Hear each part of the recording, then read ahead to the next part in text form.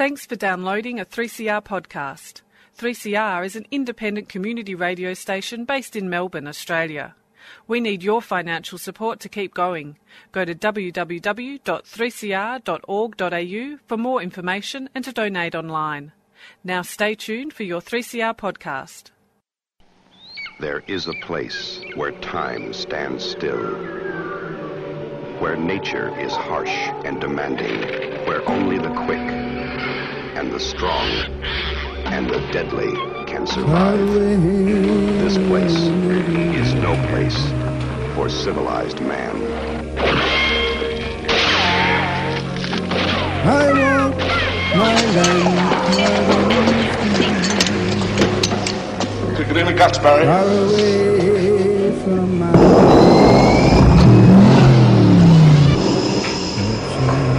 All you've got to do now is pass the Australian culture test. 3 simple questions, 3 correct answers, and you go through that doorway to the greatest little country in the world. Progressive head of yards of And good morning, it's Annie for Showreel, our look at Australian film, and today we're going to highlight a film by David Bradbury. I had a chat with the filmmaker David Bradbury, who has been making films since 1972, documentaries, and he began with Frontline. And this is because there's a film that's coming out next week at the Nova, March the 19th. It's showing on at 6 o'clock. It's Waging Peace, which is one of David's latest films.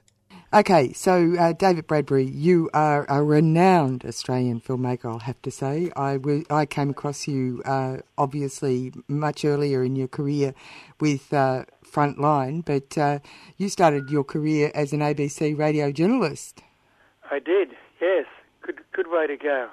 Sounds like it was very early in your career too, if you go back as far as Frontline there, Annie. I was a kid, I'll have to say.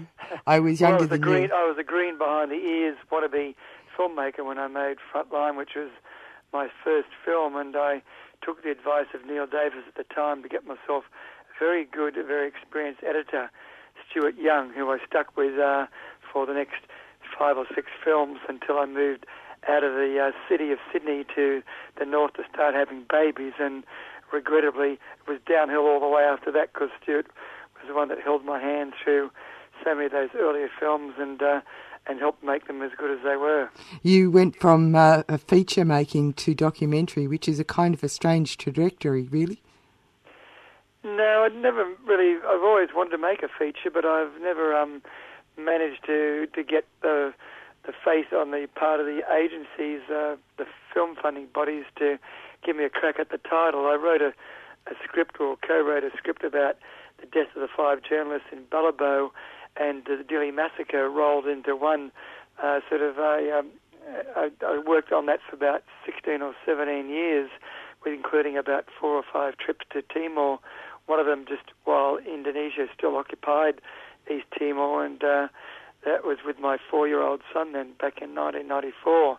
But I never got it together, despite working on about 10 drafts of the script, to get any backing for it, and then Ballabo came along, and fortunately they did a really good job on telling the story of the death of the 5 journalists. And there's only room for one feature film in town about a small country like Timor that was screwed over by the big powers, including Australia, for the sake of its oil.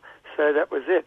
That idea bit the dust, and I learned a lot from it, though, in terms of writing a feature script and potentially directing drama, which I got to do in my recent film called The Crater, which is about one conscript's experiences in the Vietnam War and a big battle that took place for real in the jungles of Vietnam, 50 kilometres north of Saigon, in May 1968. Yeah, which actually is going to be screening at Nova, isn't it, in Melbourne, in April, is it?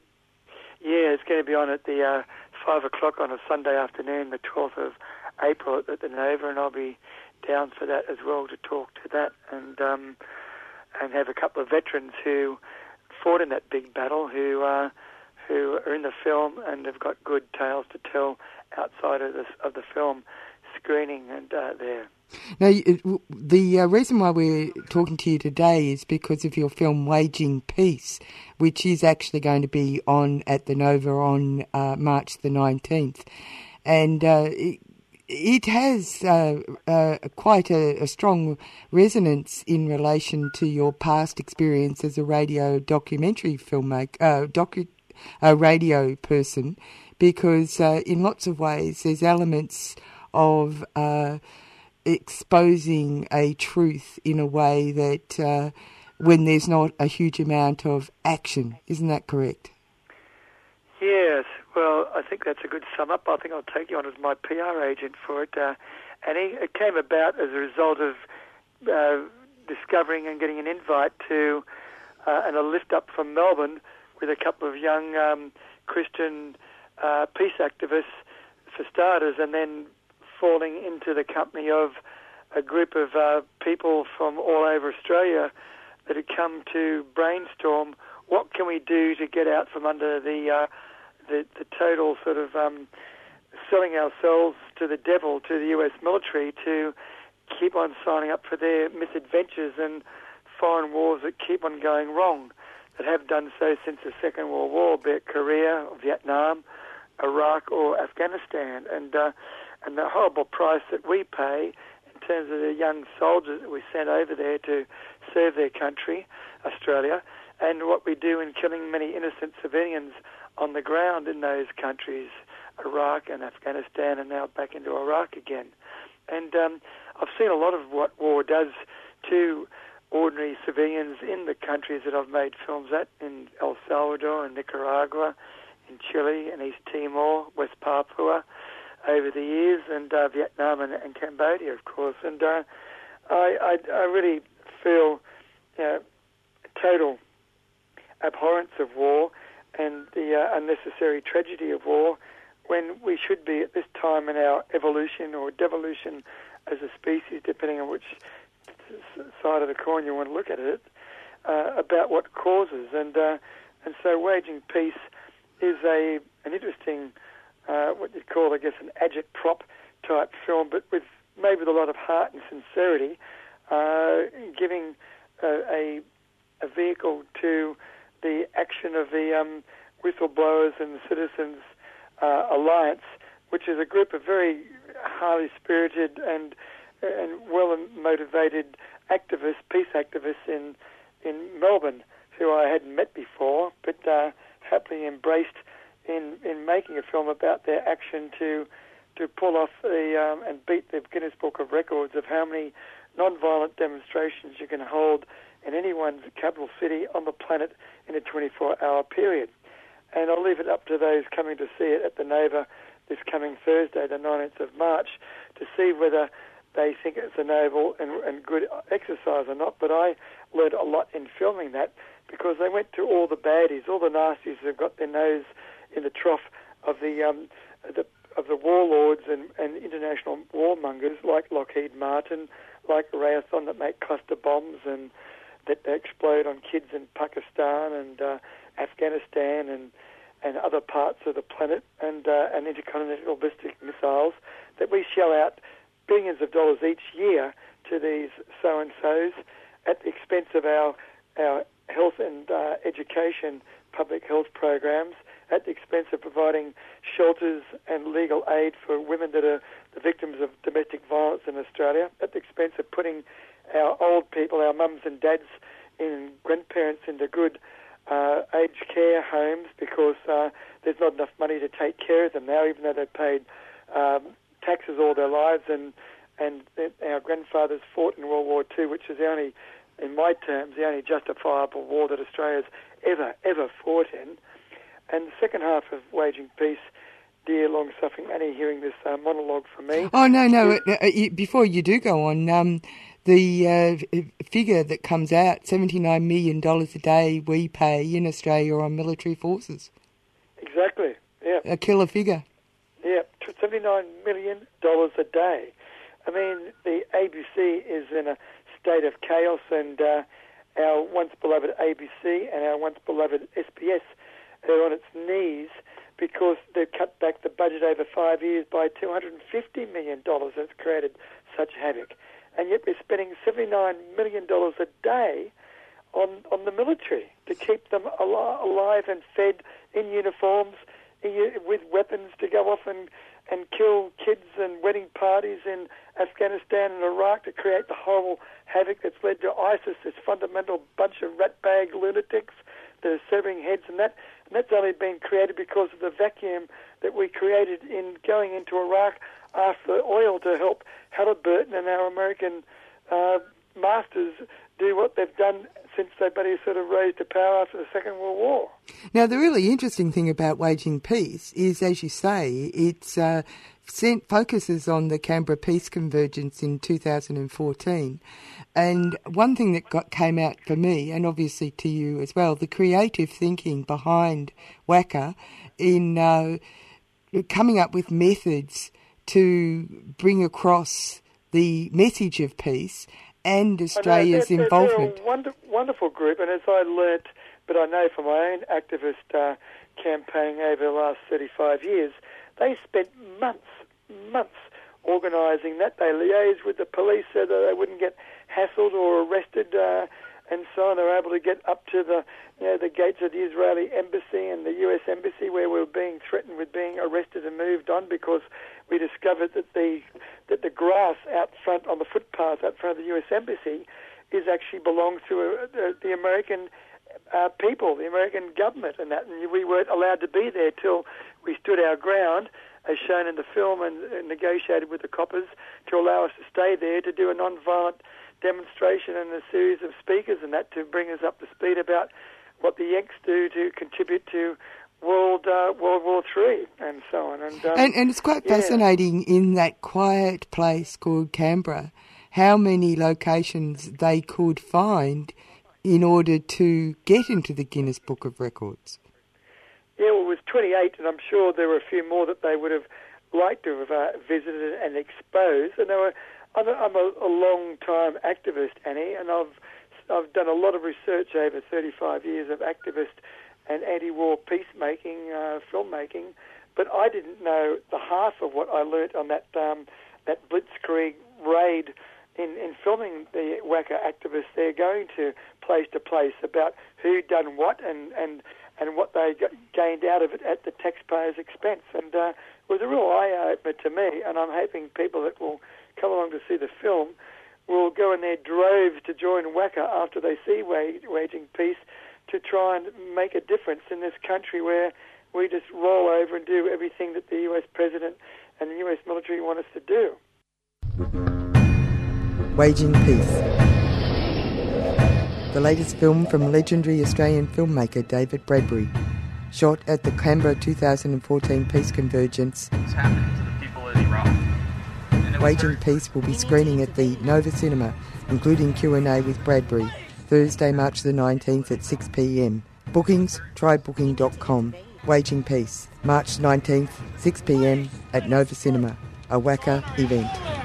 WACA is a 3CR supporter.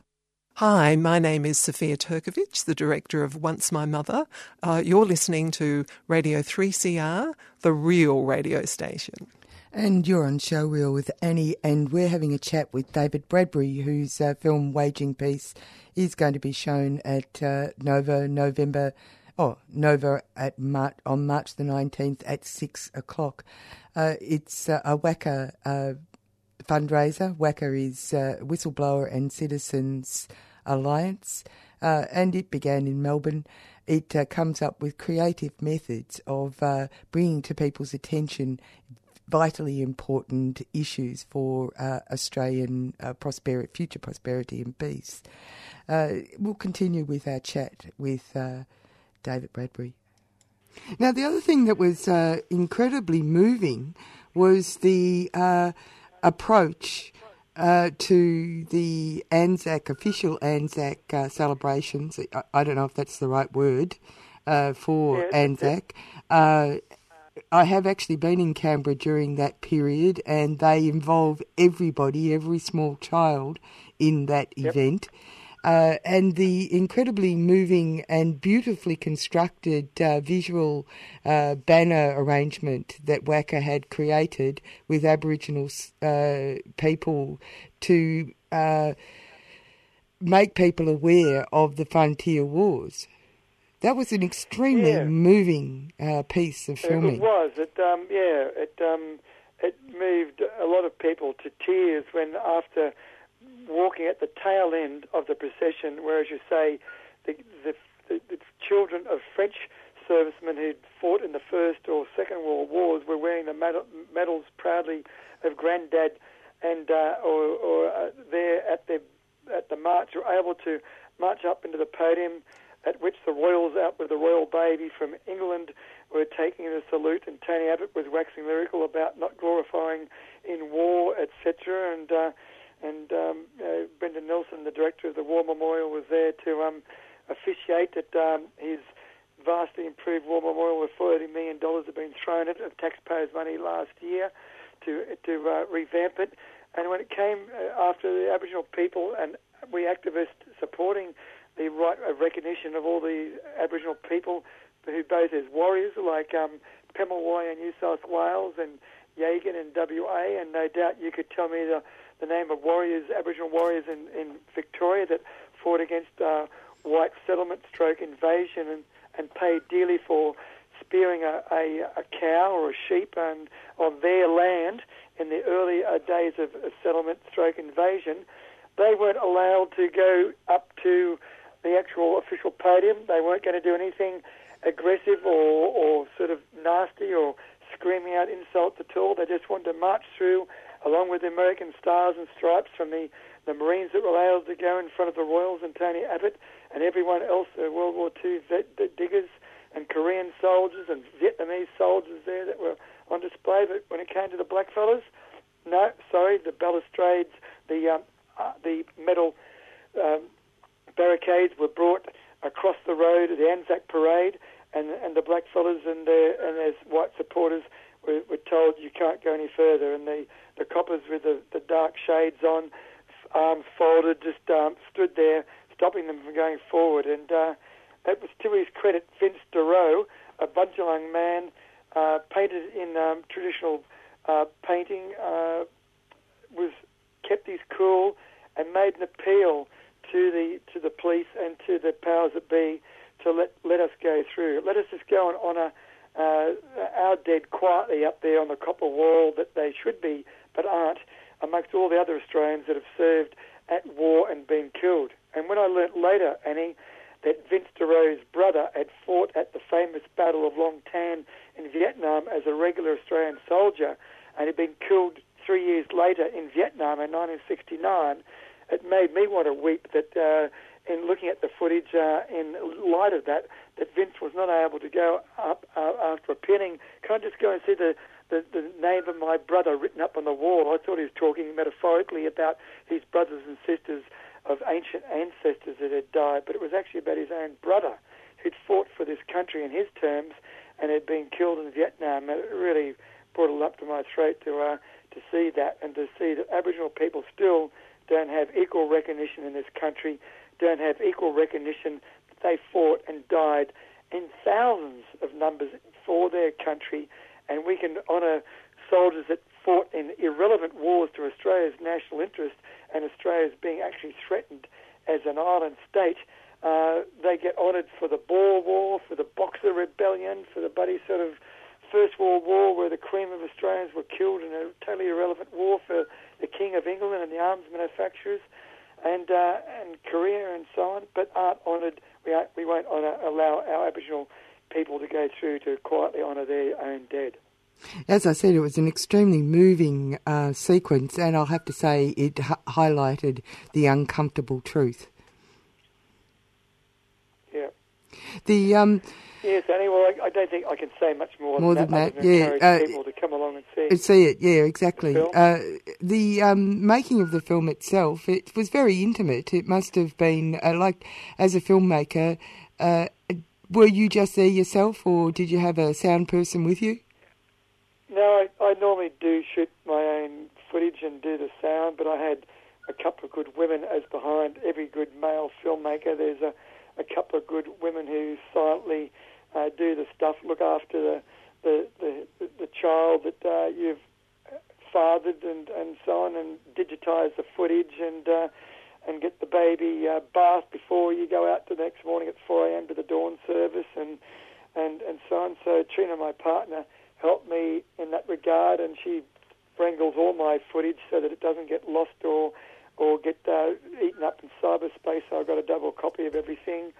And Robin Tubbenfold, an activist from Brisbane, she was there supporting us as well with the kids when we took on the activist pilgrimage around to all the warmongers of Canberra and seeing they didn't get run over or trodden under or squashed in a lift door or whatever like that. Then I had, normally it would take, they say we budget in the industry on about $250,000 to $300,000 for an hour-long documentary that's shot inside Australia. We would have made this film thanks to the help of other film technicians like Andrew Aristides and Anthony Kelly, who's with down in Melbourne, who edited the film for next to nothing and finessed it, and we got a cheap mix of it done with a small outfit at Fox Studios in Sydney and a cheap online grade, so that spec-wise it looks like it's worth made on $1 million budget, but in fact was made for under $10,000 cash when, as I say, normally an hour-long television would cost you $250,000, $300,000 to make. So made with a lot of heart because we want the word to go out. We want to put an end to the continuation of Australia being seen in the world amongst our neighbours as an aggressive warmongering nation who won't even recognise its own people who have been killed at war on blood on the wattle in our own country. And so we're encouraging people to go and see it on Thursday, March the 19th at Nova. Yeah. So get your tickets and support WACA. It's a fundraiser for WACA, and you're going to be there, aren't you?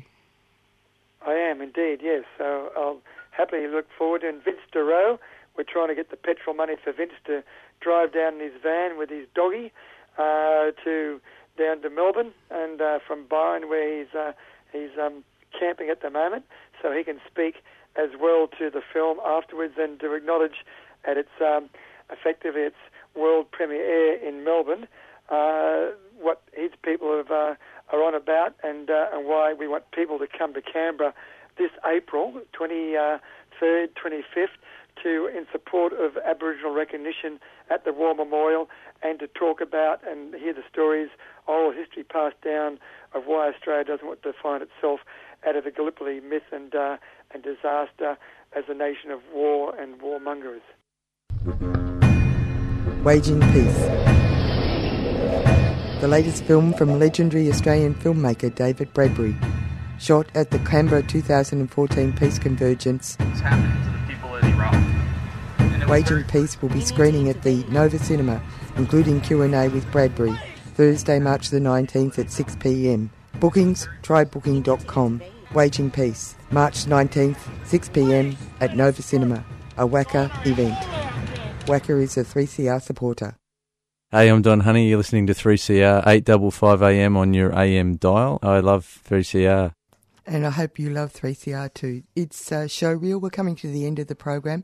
As you're probably aware, we've been chatting with David Bradbury, a filmmaker who started in 1972 with Frontline, which was nominated for a Academy Award. So that was pretty impressive. He also won Sydney and Melbourne Film Festival awards, the Grierson Award at the American Film Festival, and it was screened worldwide.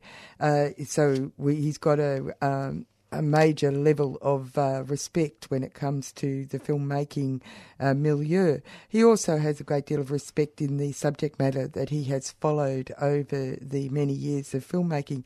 He has, as he mentioned, been part of looking at war and struggle in other countries. Nicaragua, No Pasaran was a film he made in 1984. 1985, Chile, Hasta Cuando.